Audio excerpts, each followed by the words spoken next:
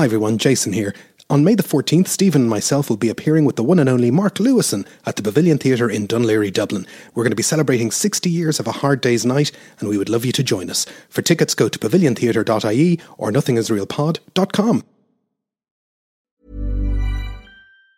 Even on a budget, quality is non-negotiable. That's why Quince is the place to score high-end essentials at 50 to 80% less than similar brands. Get your hands on buttery soft cashmere sweaters from just $60, Italian leather jackets, and so much more. And the best part about Quince, they exclusively partner with factories committed to safe, ethical, and responsible manufacturing. Elevate your style without the elevated price tag with Quince. Go to quince.com/upgrade for free shipping and 365-day returns.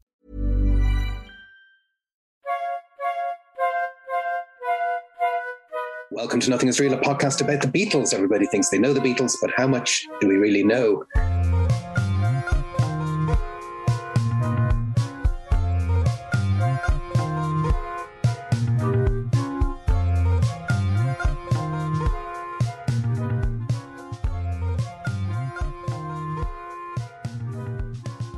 My name is Jason Carty.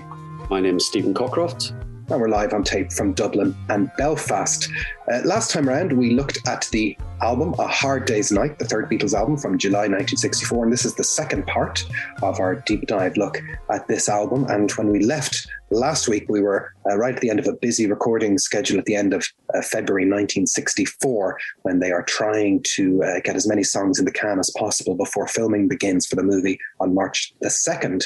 In 1964. So that gives us the date of March the 1st, where they're back in the studio trying to get some songs done. And the last film soundtrack song that's recorded before shooting begins is I'm Happy Just to Dance With You. One for George. One for George. Yeah, he's got John to have said one. that was written for George to give him a piece of the action, said John in 1980. Thanks, said George. Yeah, and it's, you know, that's is it formulaic? Is it the? It's a little bit. Yeah, it's a little bit of a throwback to the, you know, I want to hold your hand, I want to dance with you.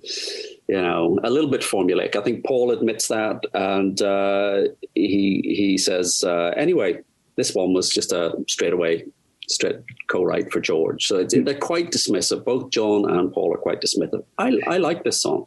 I think it's a kind of, you know, very upbeat, very kind of joyous and very infectious. I think it is what it is. I don't think there's any deep layers to be pulled away from it. And, you know, if you're playing the old Beatles psychology game, this kind of split between John and Paul and George, you know, by this point in 1964, you know, that mightn't be very satisfactory to George to say, oh, here's a song for you. I mean, George obviously had his first written song on with the Beatles. So he had, you know, floated the balloon up into the sky of being a songwriter who could contribute a song for the band, but he wasn't contributing anything specifically for A Hard Day's Night.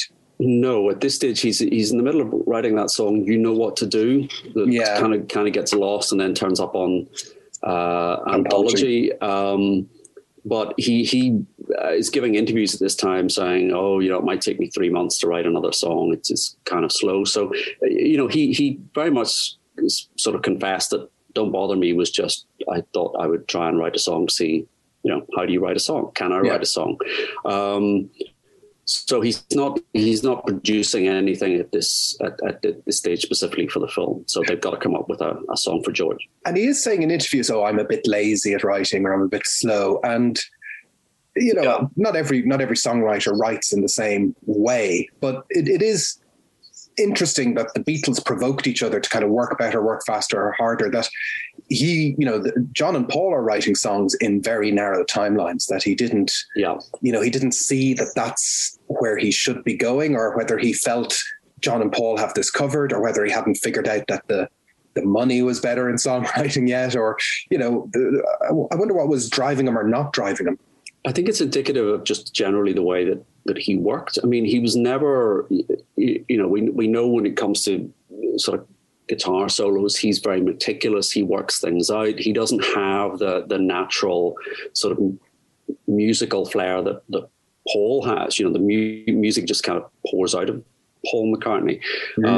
George is more, it's more craftsmanlike. It's very meticulous. He's happy to spend a long time, and you see that all the way through. Right up to not being a point of conflict in the Let It Be sessions. Yes. George wants to take his time and craft the thing, and he puts a lot of thought into it. Paul is much more kind of fluid. He's got a greater facility.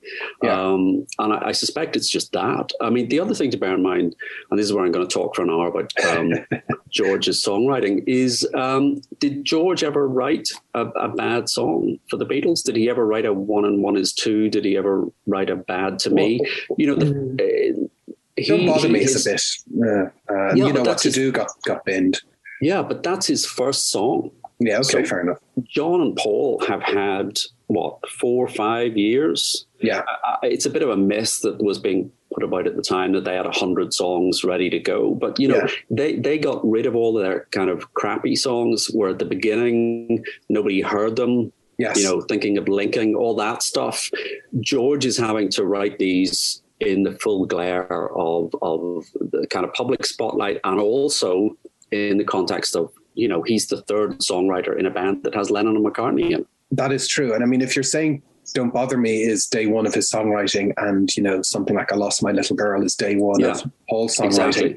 To get from Don't Bother Me to, the songs on Revolver, are just, I'm not, So I think it's that his output is less because I think in part he spends more time on it. It doesn't come as easily, and he has to put more effort into it, and possibly because it's intimidating as well. So on the one hand, it's intimidating to be in a band with John Lennon and Paul McCartney, but on the other hand, that's the competition. So that's what's pushing him.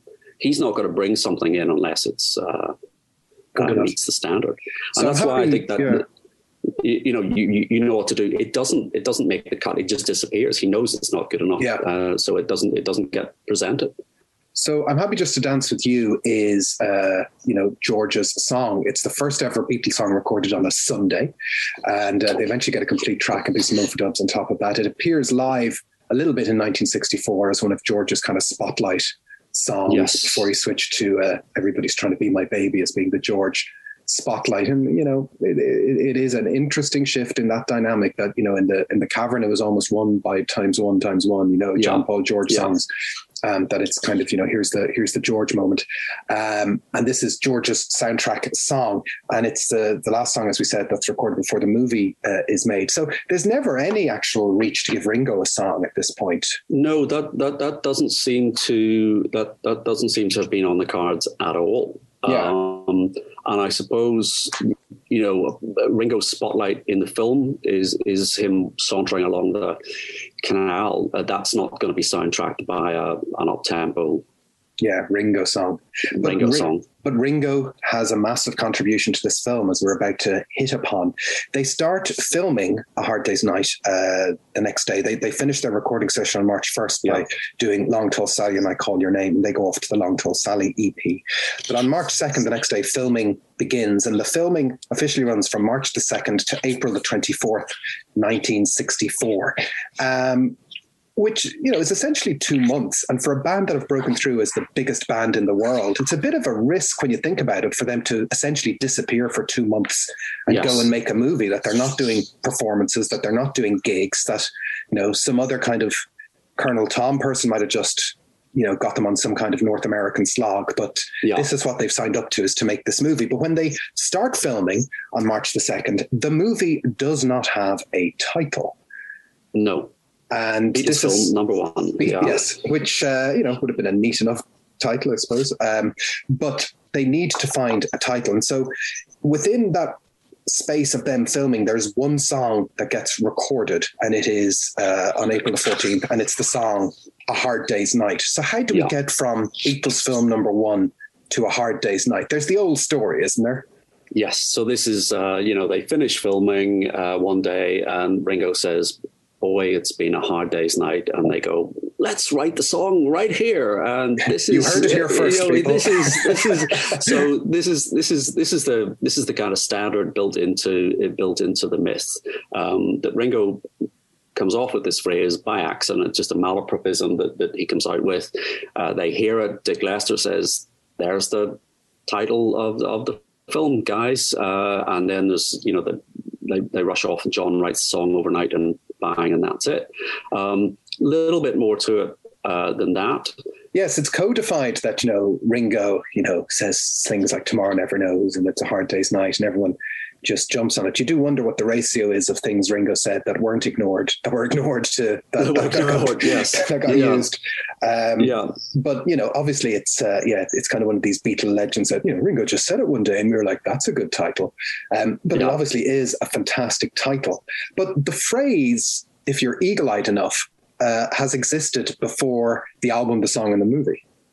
It's in a book. It's in John's In His Own Right book.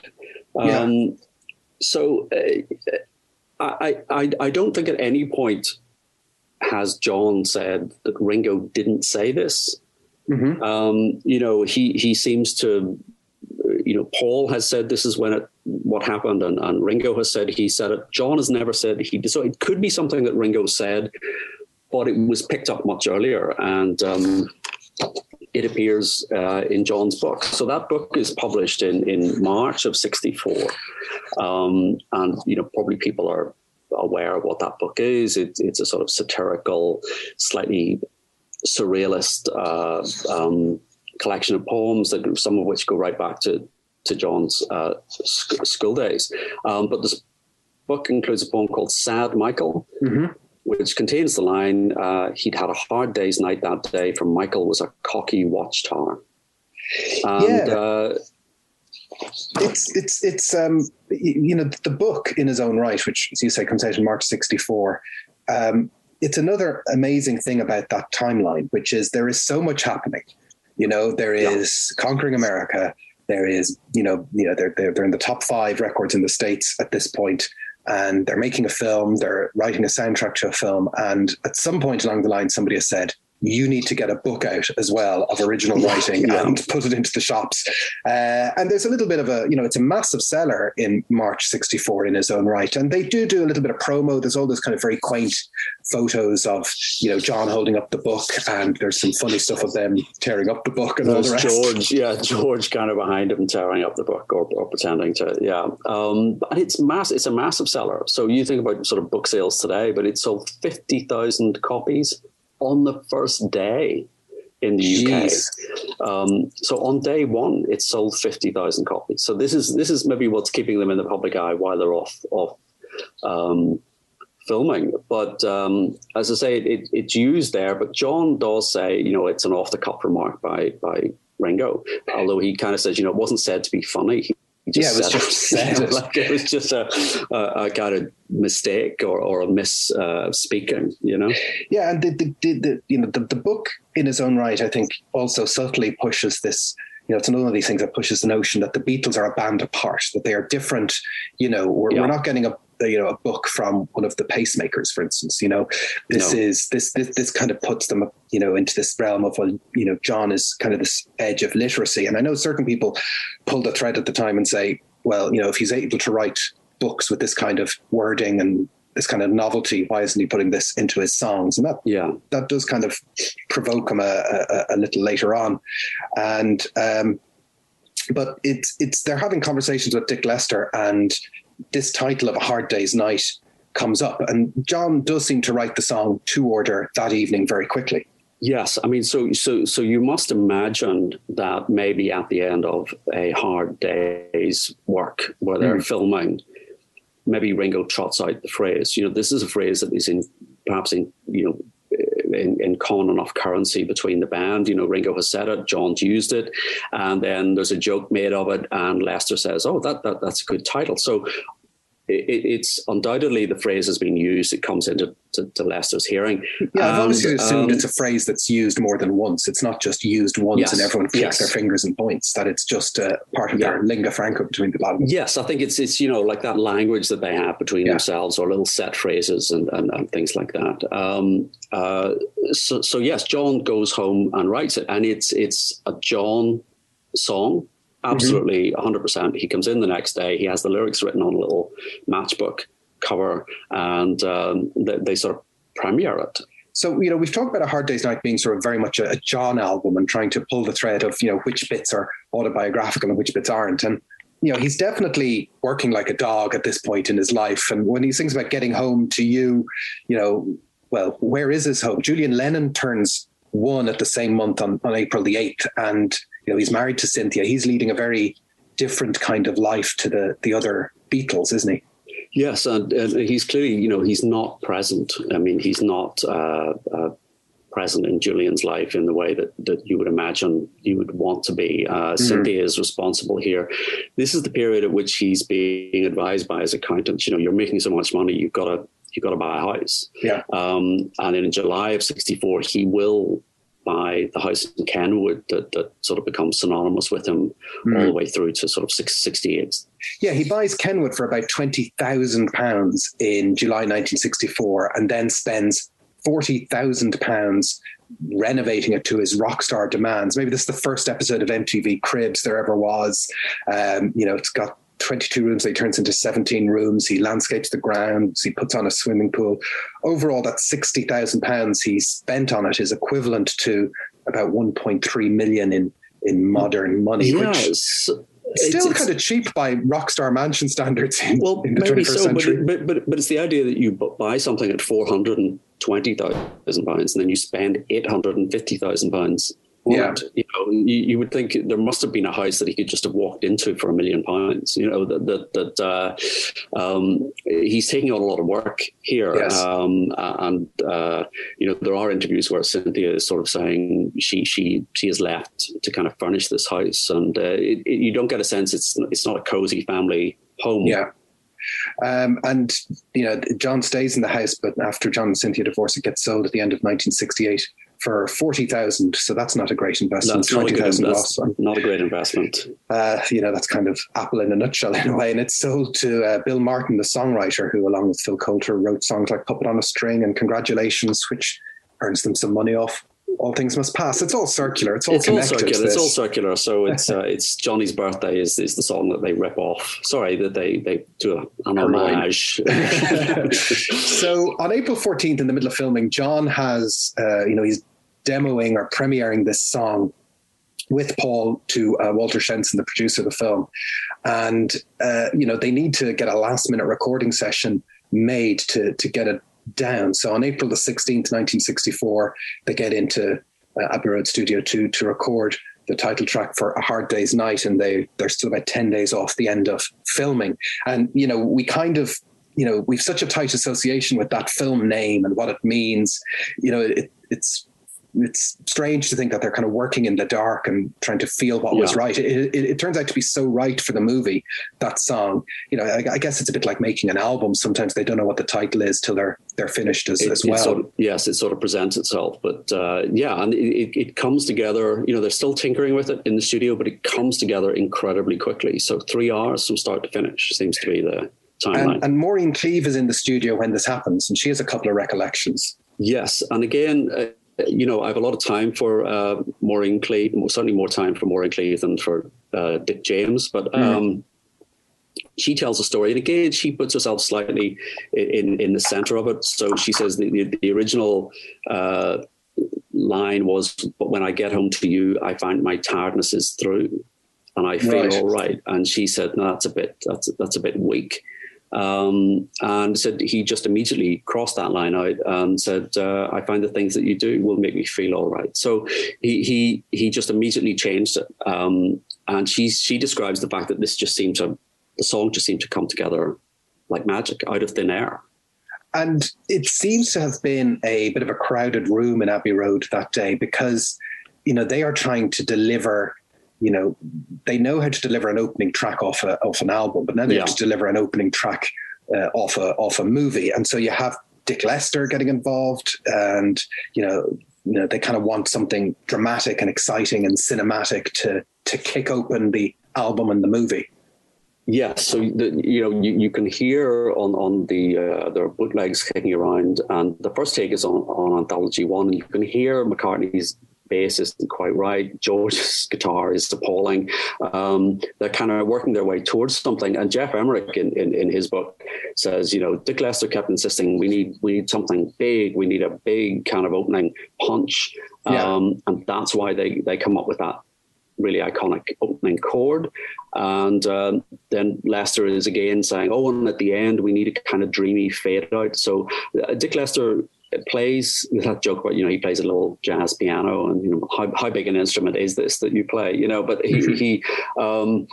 so he's purporting to have some input into the musical arrangement of this song, and Emerick is very clear that he was not welcome in the studio, and the Beatles did not. But despite the fact that he wasn't welcome, they're clearly taking those ideas on board. So they come up with that opening chord. It's a very fine balance. I mean, the song certainly isn't compromised by the fact that it has that strident opening chord and that very cinematic fadeaway at the end. Now, we could maybe do a spin-off series of podcasts about the opening chord of A Hard Day's Night and how to play it, and we could do all sorts of things. We're not going to get into that. Put your finger here and play along at home. Do kind of like a guitar Bob Ross on it.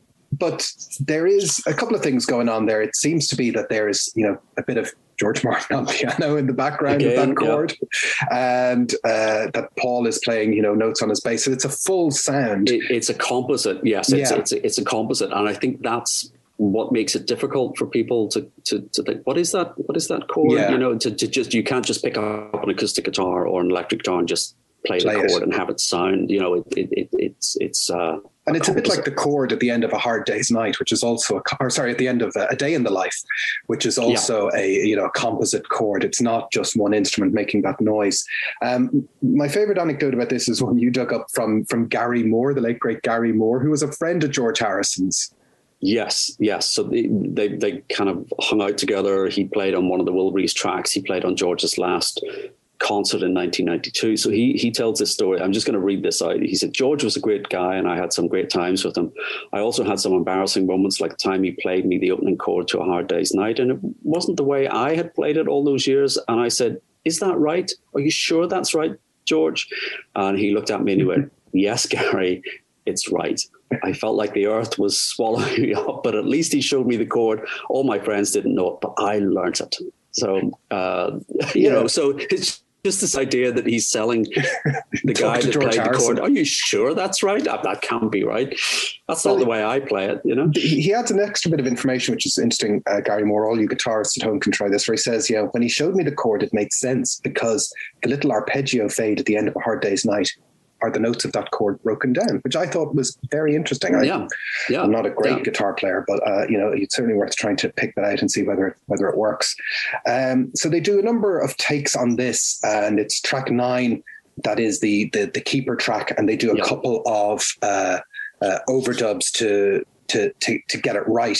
And as we said, they work on that dreamy fade out. That dreamy arpeggiated fade out is a tricky thing to get right. So when they played it live, well, they kind of just when they play it live, it's not quite the same.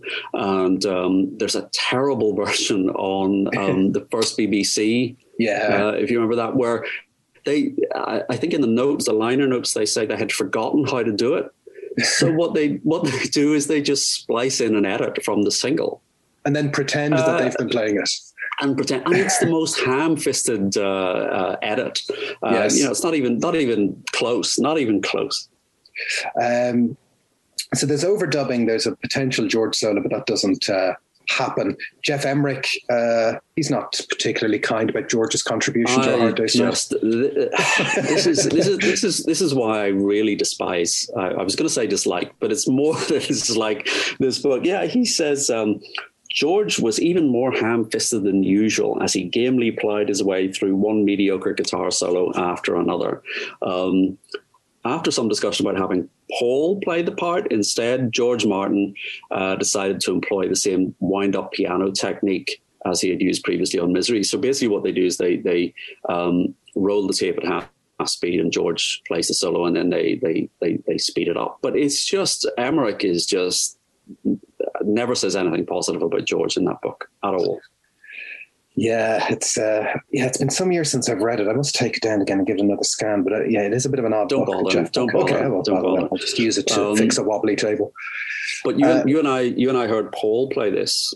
Yes, and so the last time we saw Paul live to date was the end of 2018, and he opened with A Hard Day's Night.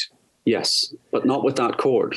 When they came out and played that chord, I thought initially, has Paul changed his tunings? Has he gone down? I thought he maybe dropped. That was my initial thought, but I don't think he has. No, he hasn't. It was just not the right chord or not the right sound. It didn't sound right. And so, and he's starting his gig with, this song, which you could argue is a John song, and Paul is doing it. Was it as good an opener as Figure of Eight? I don't know. I think Figure of Eight. I think it was better than. I think it was better than. I definitely think it was better than Figure of Eight. Imagine if he'd come out in 2018 and opened a gig with Figure of Eight. There'd be one happy guy in the audience. This one. And then he'd do this one. That'd be great. Anyway, we're getting off track here a little bit. And it also appears on the Hollywood Bowl 8 Days a Week album as well.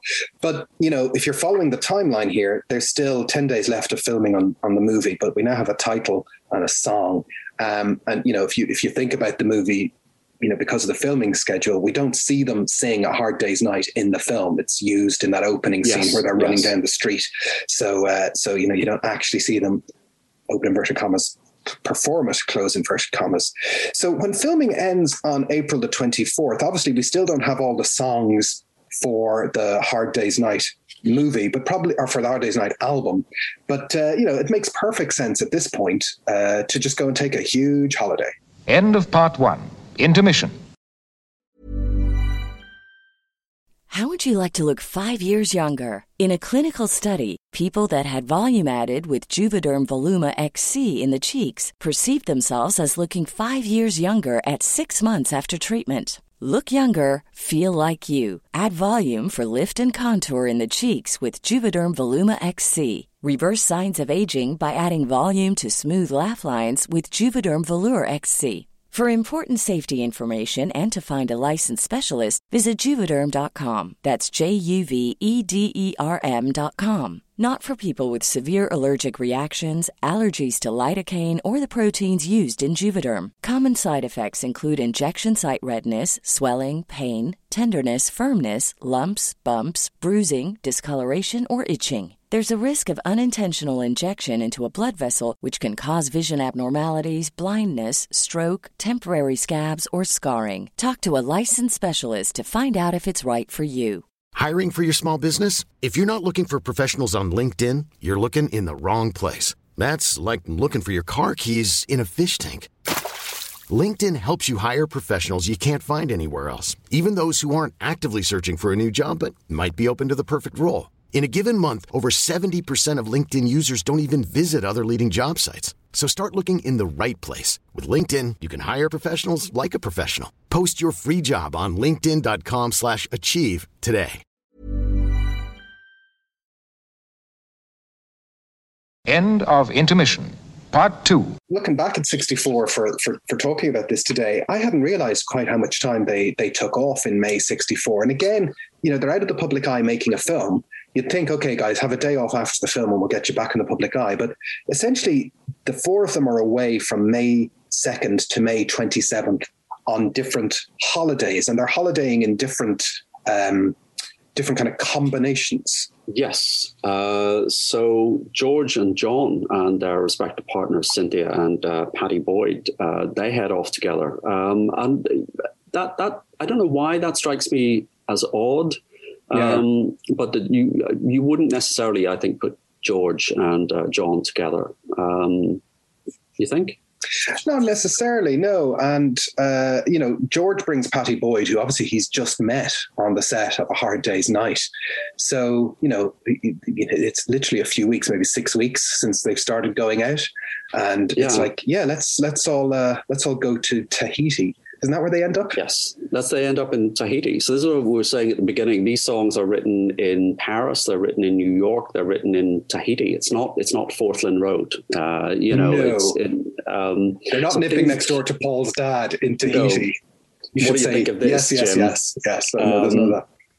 So they go off on this holiday. So again, there is this sort of strange dichotomy of the fact that, as you say, they're just on this treadmill, and but then suddenly there is this long break, and it may just be that they sort of insisted, after the filming, I think they regarded as a pretty tedious affair. There's a lot of waiting around. They get into the studio, they're in their home environment, they can rattle off a song in 3 hours and they can get it from start to finish. Filming, there's just a lot of sitting around waiting, reading lines, rehearsing. Maybe they just felt we need this break. Yeah. And then Paul and Ringo kind of go off on their own jolly together, don't they? Yes. So again, it seems an odd split there. Yeah. You would think it would be John and Paul and George and Ringo would go off, but perhaps they just George wanted to go to Tahiti. Why not? Well, you kind of think of the early 60s, if you were from working class Liverpool, you think, where's the most exotic place in the world that you could go to? Well, it's the South Sea Islands. It's going to be... Well, it's the first time in their lives they and it's only been a problem for a number of weeks at this point, where they're like, well, where can we go in the world where we won't be annoyed or disturbed? And it's up to Derek Taylor to arrange all of this holidaying. That's like one of his first... or as one of his earliest jobs for the Fab Four. It is, and if you've got that book, or if you can find that book, it's very hard to find and very expensive to buy. 50 Years Adrift, he talks about it in that, and he talks about the, organizing it and having to come up with sort of, pseudonyms for them all. And then at one point they realized George doesn't have his passport. And yes, can we say, yes, Maureen's pseudonym? We need to talk about the pseudonyms here. We do need to talk about the pseudonym. Paul and Jane Asher on their holidays were Mr. Manning and Miss Ashcroft. But Ringo and Maureen Cox, what were their names? Mr. Stone and Miss Cockcroft. Miss Cockcroft, any relation, Stephen? I think that's my way in. I think that's my, if I ever meet Ringo. Oh, yes. I'll your first wife's pseudonym is the same as my name. The same as mine. And he'll be like, get out of my house. Yes. Peace and love. Get out of my house. Yeah. So I kind of feel pity for Derek Taylor trying to organize such an intricate holiday in early 64 when, we don't have all the mobile phones and communications that we have now, trying to get 4 of the most famous people in the world to a very secret and private place and managing their passports and their tickets and their names and all these other code. The most interesting thing is that Ringo, for some reason, had George's passport, and then they kind of had, but he still got through customs with George's passport. I mean, he still got to where they corrected it for the trip home, but it was a different world, wasn't it? Different world. It's like Paul getting to France to do a Fool on the Hill with no passport, pointing at his face. Yeah. My face is my passport. Yeah. And the George and John holiday is they go to Honolulu and then they connect to Tahiti and then they go off to the north of the island and then they're on a boat and they're getting sick and vomiting and unwell. And it's not what you would want from a Tahitian break. But there is some sort of little 16 mil or 8 mil film home movie footage, and there's a terrible picture of John and George wearing wigs, and they're obviously trying to have as normal a break as possible. As you say, I think it probably is this idea of where can we go where we're not going to be mobbed, we're not going to be recognized. Yes, because at this point they're kind of, if you wrap in the UK experience, they've had a very intense year of attention.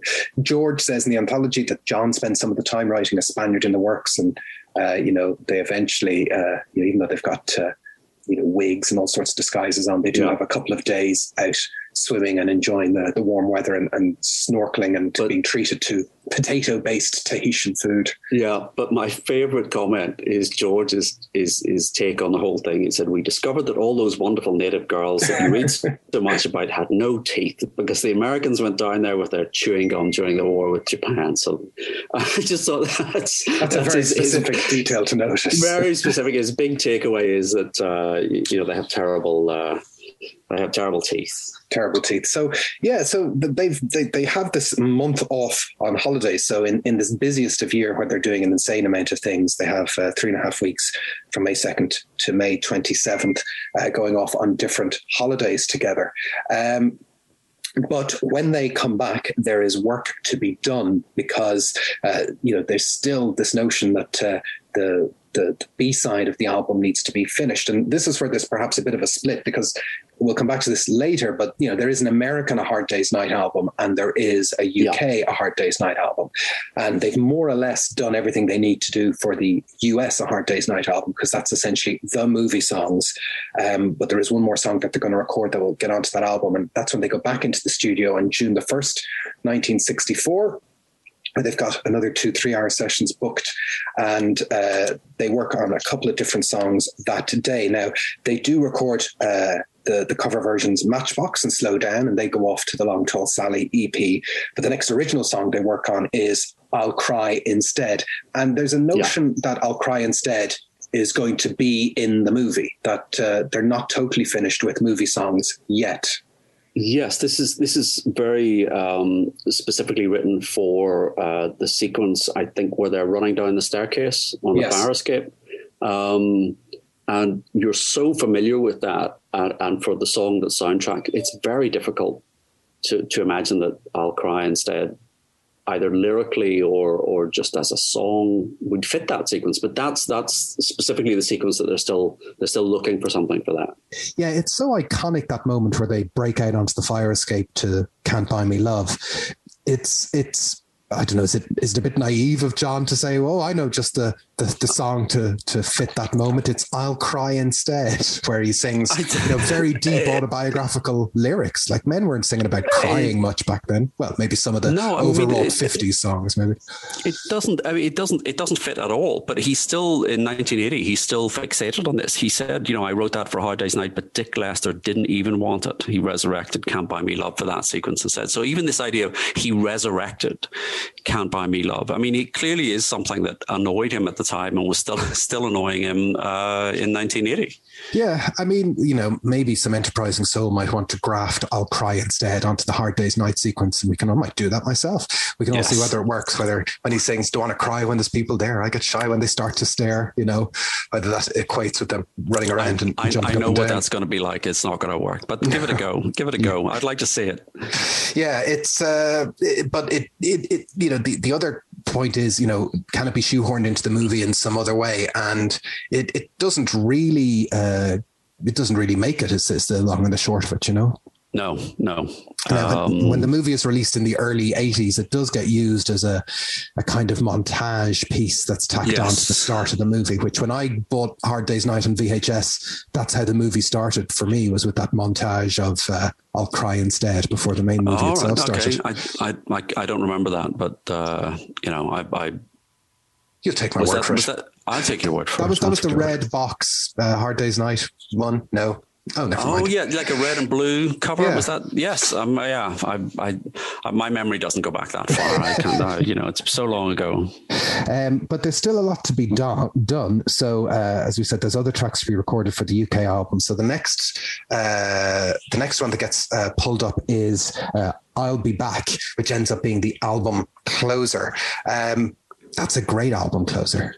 That's a very good album closer. I mean, they have form with good album closers, and they're still on track with this. This is a great song. Yeah. Completely written by John. Says John.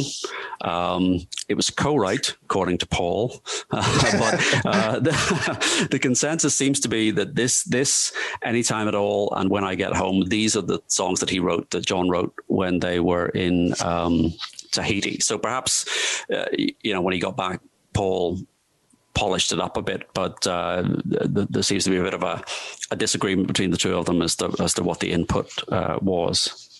Yeah, and I'll Be Back as kind of a certain subtlety that you mightn't necessarily associate with, some of John's stuff necessarily at the time, which is usually quite strident and rocking and forthright. Yes, again, there's this idea that there's just an increasing maturity in the approach. And he's a married man with a kid and a house coming, planning, and so it's a lot of different influences are coming in, and there is this notion that the first autobiographical song is Help, but I think we've kind of established that this is actually in. Well, it goes back album. to "There's a Place" almost. that is the first autobiographical song.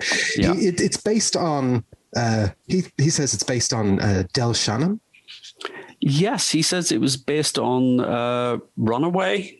I have to say I don't hear that. Yeah, it's not obvious to me. But we touched again a little bit on Del Shannon on the From Me to You episode.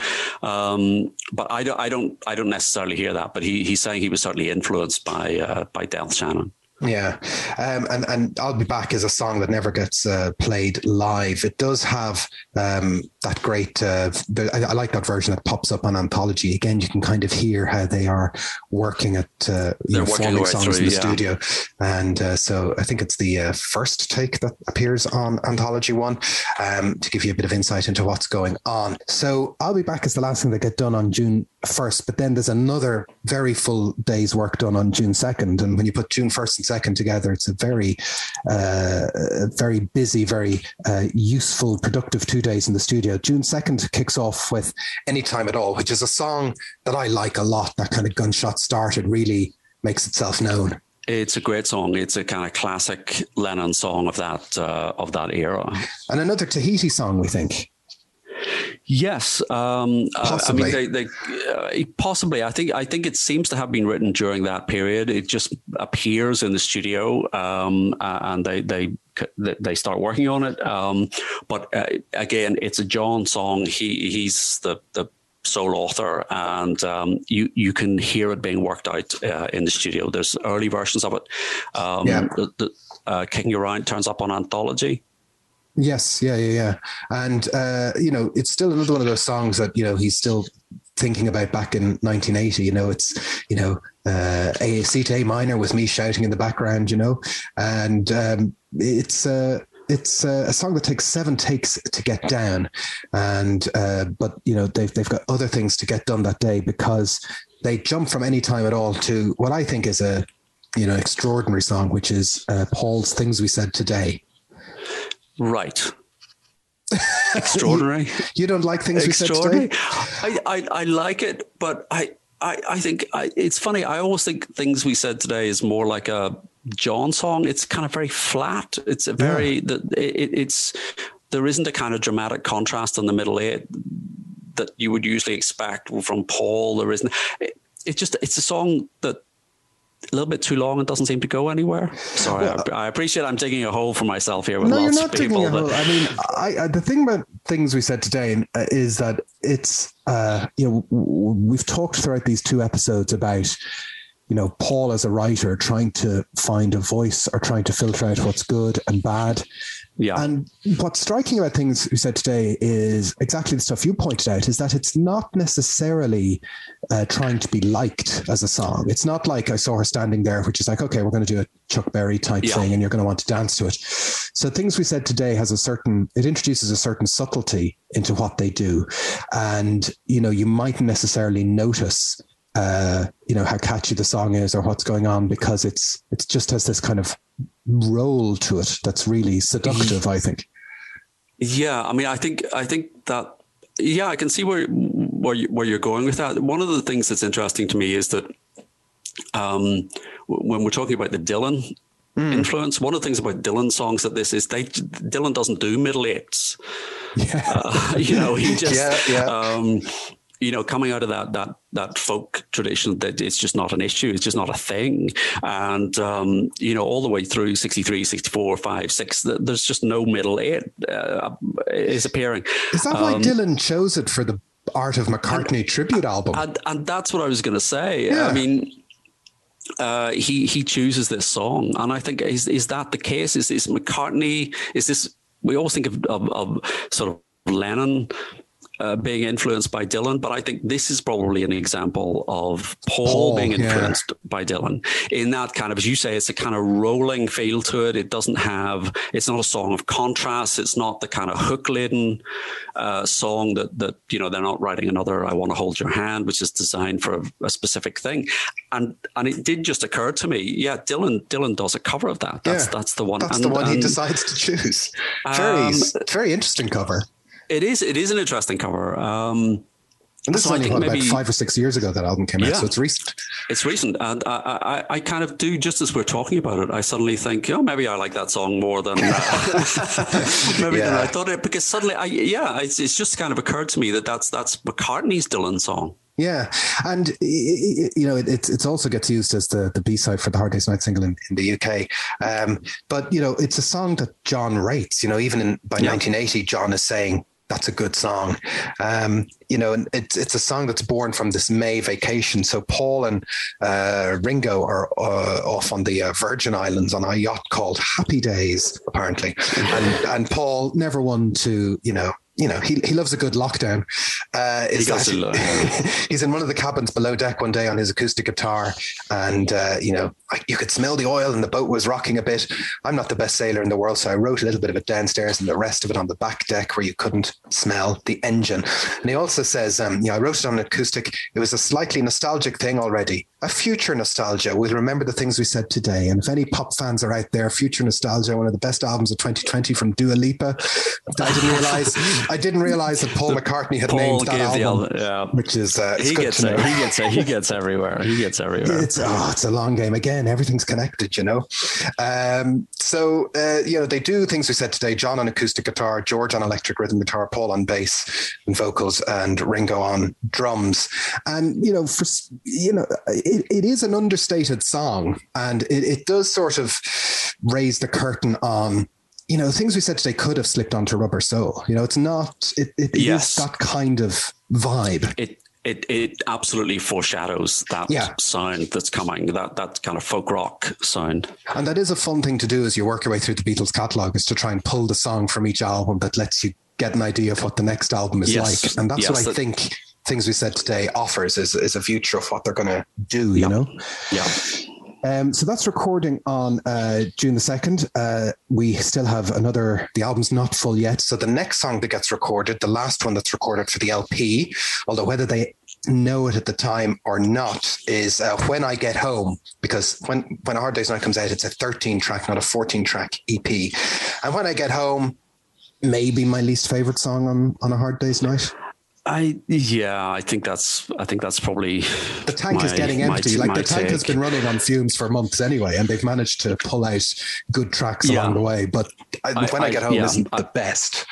No, I think this is probably everybody's least favorite, but no doubt we'll be told otherwise. But we are totally wrong, and it takes 11 takes to get done. It never really got a second life. Not only did it not get performed live, it didn't even get an airing on the BBC, where most songs usually would pop up at some point or another, but it just didn't make it.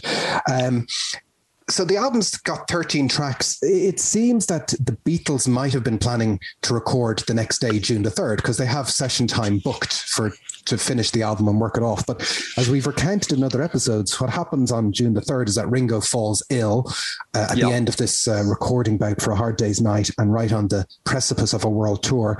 And so June 3rd is International Here's Jimmy Nicol Day, where Jimmy Nicol, the temporary Ringo Starr drummer who gets drafted in for the first few dates of the Summer 64 World Tour, gets introduced to the Beatles. And we know that they're introduced in a studio, and instead of rehearsing the set list meticulously down to the wire, they just sort of arse around. They rattle off 6 songs and they go, that'll do. And then they send Jimmy Nicol on his way, and then the 3 of them each record a demo. And that's just insane. That they're about to embark on a world tour. We've gone over this before, but you would think you would want to rehearse more than 6 songs with the guy that's going to be in a couple of days' time on stage with you, performing to, tens of thousands of people across the world. Yeah, but they're probably at that, great is the enemy of good point. We just got to keep the show on the road. And whether that June 3rd recording date would have been, hey, here's something for Ringo, or let's get a cover, let's get Ringo to rock out on one of his covers. That they just didn't do that. And as you say, they do some demos. They do You Know What to Do, the George song. They do You're My World, which is a Paul song for Cilla Black. And they work on a demo of No Reply. And that No Reply and You Know What to Do demos eventually surface on Anthology 1. But the album has no 14th song. They also do a bit of overdubbing that day on Anytime at All and Things We Said Today before they head off on tour. But essentially the album is complete at that point. And, you know, they've simultaneously put together the tracks for the Long Tall Sally EP, and they don't pull any of those for the Hard Day's Night album, which is curious. No. Even I Call Your Name, which is technically, although it's been given away already, but it's still an original track that they could have tacked onto the album if they wanted to. Yeah, and there's a Ringo song there, so you know they could have pulled Matchbox on, but then you spoil that perfect Lennon McCartney.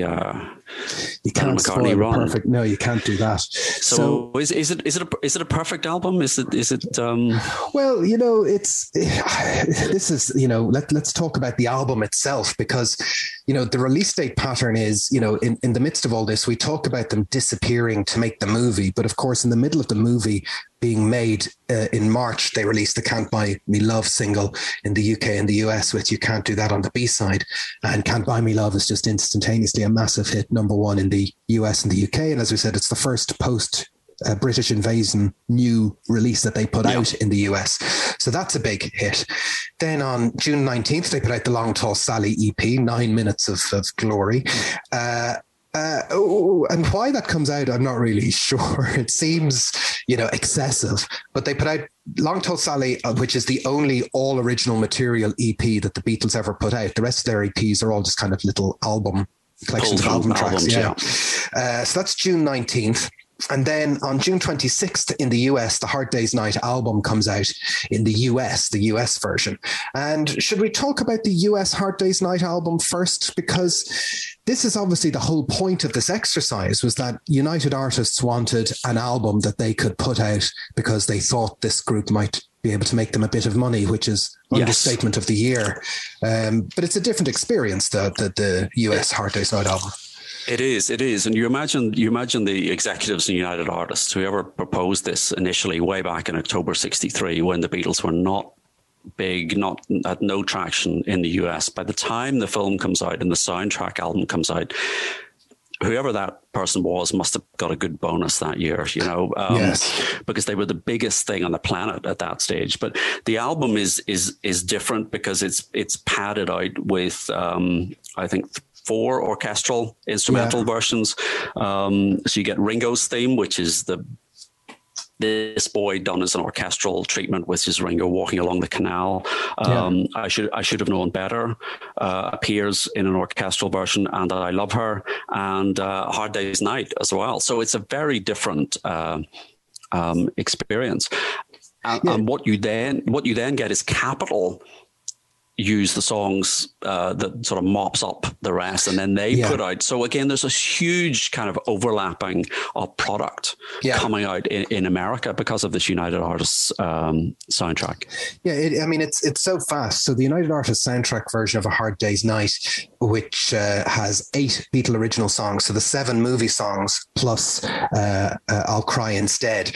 And, you know, the speed at which that's done, because I'll Cry Instead doesn't get recorded. Like it doesn't even exist until the 1st of June. And this album comes out on the 26th of June. That is fast. It is fast. And this is why you end up with all of these different, you know, you get mixes songs which have extra verses and different mixes and things that are fixed and not fixed, because as soon as things are done, they're having to fire them off to United Artists in America in mono and stereo. And so there's a lot of sort of little quirky aspects to these tracks. Yeah, because obviously we're living in an era before ISDN, digital lines and all the rest. So, you know, what's happening is masters are being taken by somebody in an aeroplane to the US, and a physical tape drawn down by the first generation master is being, you know, taken to a pressing plant in the US. So there's going to be little discrepancies and mess ups. And, you know, the United Artists album has 8 songs on it, as we said. The other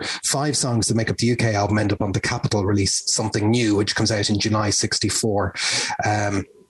So that's got, 8 UK songs plus a further 3 tracks not previously released at that point in the US. So they're both, there's a period of time where, you know, the soundtrack album is number 1 in the US for 14 weeks, and Something New is sitting behind it at number 2 for 9 of those 14 weeks. So, you know, it's the high tide of Beatles sales. It's absolutely 1964 is the pinnacle of that. Yeah, absolutely. So that album comes out in the US on the 26th of June. The movie it comes out in the UK on July 6th. So the movie in the UK precedes the album. So people going to see the movie in the UK are hearing these songs for the first time, it seems. Yeah. So apart from Can't Buy Me Love, and You Can't Do That, these are new songs. Yeah. And so the movie comes out in the UK on July 6th, and then the single and album comes out a few days later on July 10th, where the album and the Hard Day's Night single with Things We Said Today comes out on the back. So although we often talk about the Beatles didn't pull singles from albums, they're cutting it fine there by having a simultaneous release day for the single and the album. Yeah, there are exceptions. There are a couple of exceptions. And then the Hard Day's Night single comes out a few days later in the States, but the States don't actually get the movie until August the 11th. So, we've got about a good 6 weeks between the US album coming out, and it's obviously stuck at number one. So people are quite familiar by the time they get to see the Hard Day's Night movie in August. It's interesting that, in the States, you're going out to buy the soundtrack album with orchestral versions of tracks before you get a chance to see the movie. You would think it would be the other way around, but it's just this pressure to get product on the shelves, get the cash registers ringing. So let's talk about the UK album then, the album that's kind of slipped into canon all these years later, because, this is, you go to buy a Hard Day's Night now, it has settled on this 13-track version. Is it one of their best albums of all time, or is it compromised, do you think, or what's your take on it? It's not an album that I have gone back to listen to for a number of years. I mean, just to listen to all the way through. But I've been doing that over the last week or two. And yeah, I actually do think it stands up incredibly well. We talked in the past, about Help and that being a transitional album about Beatles for Sale. And I think certainly if you compare it with the two albums before and the two albums that come after, yes. I do think it's kind of up there with Rubber Soul. And the interesting point is the point that you made, what are the songs here that foreshadow what's coming? Yeah. So you've got the introduction of that Rickenbacker guitar sound on the title track, kind of prefigures what's going to happen on Ticket to Ride and Rubber Soul. The Things We Said Today, that's the sort of folk rock style of that's coming on Rubber Soul. So I think of those first 5 albums, this is the strongest. This is the strongest album. So yeah, I would definitely, it has moved up the rankings for me. It's an album I love. And, I think when I started to get into the Beatles, like many teenagers, you tend to tilt towards the old albums, the later albums, so, your White Album, your Pepper, your Abbey Road and all the rest. Something we said in season 1 when we looked at Please Please Me is that by accident or design, the Beatles turned out to be an albums act from day one. Yes. Whether they meant to or not. And that's to do with the fact of, I think their original songwriting and the fact that they, kept albums and singles separate in some instances. But you get to something like A Hard Day's Night, which, is stuff that's put together in early 64. And what still hasn't really happened yet is you haven't had a full introduction of the Rolling Stones or the Kinks or the Who into the scene. They are still very much, finding their feet and not well known. 65 is the real year when they all kick down the door and start doing their thing. So, in the pop world at the time when, the first rock and roll record isn't even 10 years old, that's an eternity. Yeah. And something like A Hard Day's Night comes out and it's a fully formed album, and and it's kind of against the odds because it's written, as we've kind of pointed out across these 2 episodes, it's written and created by the pin of their collar. There is a handful of days in the studio where they're actually, recording. It's not even a week of recording if you put it all together in a row. And yet somehow they turn out an album of music with all original songs. It doesn't even have, you could argue, the care and attention of, the cover. The cover is possibly the most dated Beatles album cover out of all of them. Yes. And the other thing I noticed on that cover, do you see the sequence in which they are? You would think that would be John, Paul, George, and Ringo, but they've swapped. It's John, George, Paul, and Ringo.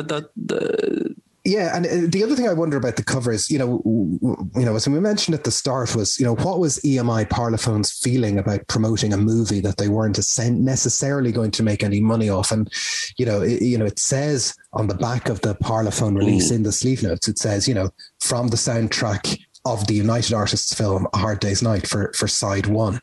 And the spiel on the back of the record, which is written by Tony Barrow, is very clear about rolling out, how they are writing for the film, and this is all for the film. So, it doesn't say on the front cover of the album from the film A Hard Day's Night, but it does say it at the top of the back cover of the album, songs from the film A Hard Day's Night. So I guess EMI just realized there wasn't any point in being coy to just say, here's an incidental collection of Beatles songs. Yeah.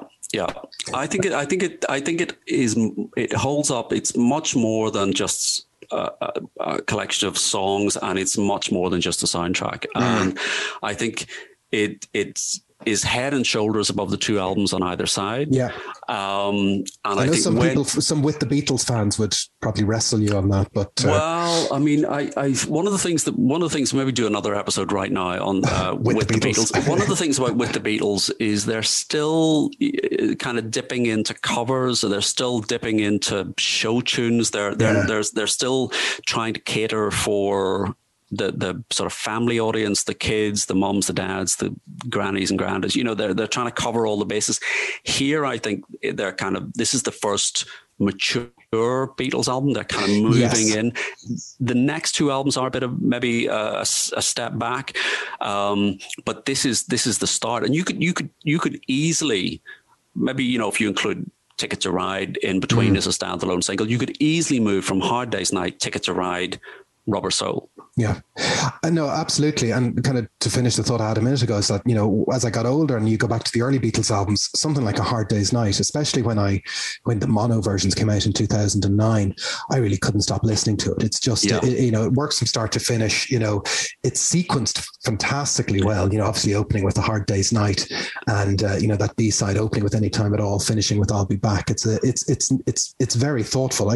I still don't know. Do we know who designed the cover? Is that lost to the midst of time? I don't know. Actually, we'll look at that and see if we can put something up. But you're right. I mean, it opens with that chord, and as you say, Any Time at All is like a gunshot. It's a big wall of sound in a good way, not in a Phil Spector way. Oh man, I want to go off and listen to it now. By the way, as we talk, I am waving a copy of the album in Stephen's face. And I have a copy here. Do you want me to wave a copy? But the vinyl version I have here is a version that came out about 2 or 3 years ago when they re-released them with DeAgostini magazines. And controversially, the mastering on this, they make a mess. I was going to use an expletive of the opening chord. They cut off the first about 0.25 of a second of the opening chord. So you go to put it on and listen to it. And like when I bought it, I was like, get it home, put it on. And it's missing the very first part of the opening clang. Very, very, very annoying. It doesn't make it any more, valuable, it seems, but it's obviously a unique mastering for that album series. It sounds fantastic otherwise. I'm gonna have to go and buy a copy of that just to complete just kind of odds and ends, just to get the slightly damaged opening chord. They'll put it in the box set, to recreate the thing. Just pause your CD after a split second after the chord starts. Listen, all this talking about it makes me want to go back and listen to it again. What do you think, folks? We want to send you back to the records every time we talk about these things. A Hard Day's Night, is it their best album? Is it the best of that kind of first pre-Rubber Soul run of albums? Maybe like some of the other records we've mentioned before, it doesn't have that kind of global appeal because there was a different version in the US. Maybe that's the version you're used to. Maybe that's the version you miss. Let us know what you think in all the usual places on Twitter at BeatlesPod, the Nothing Is Real Facebook group, and the All Singing Bells and Whistles, nothingisrealpod website.com. We've got lots of playlists up there. I can see there'll be a playlist for this episode of bits and pieces that we'll have to put up. Lots of Foremost, that we can put up there. Lots of Foremost songs. But get in touch and let's keep the Beatle conversation going. A Hard Day's Night, the album. But for Nothing Is Real, I'm Jason Carty. I'm Stephen Cockcroft. And we'll see you next time. Thanks for listening.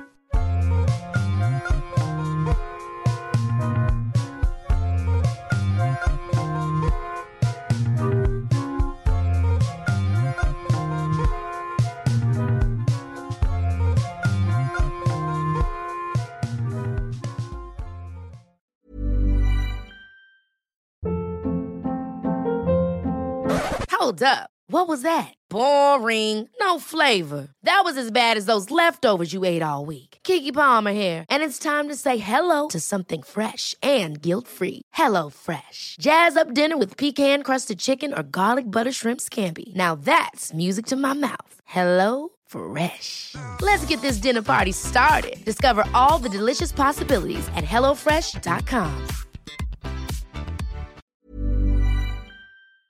Thanks for listening to Nothing Is Real. We hope you enjoyed today's episode, and if you did, why not become a member? You'll get access to ad-free content, bonus episodes, and so much more. Follow the link in the show notes, sign up on Acast Plus, or visit our website, nothingisrealpod.com.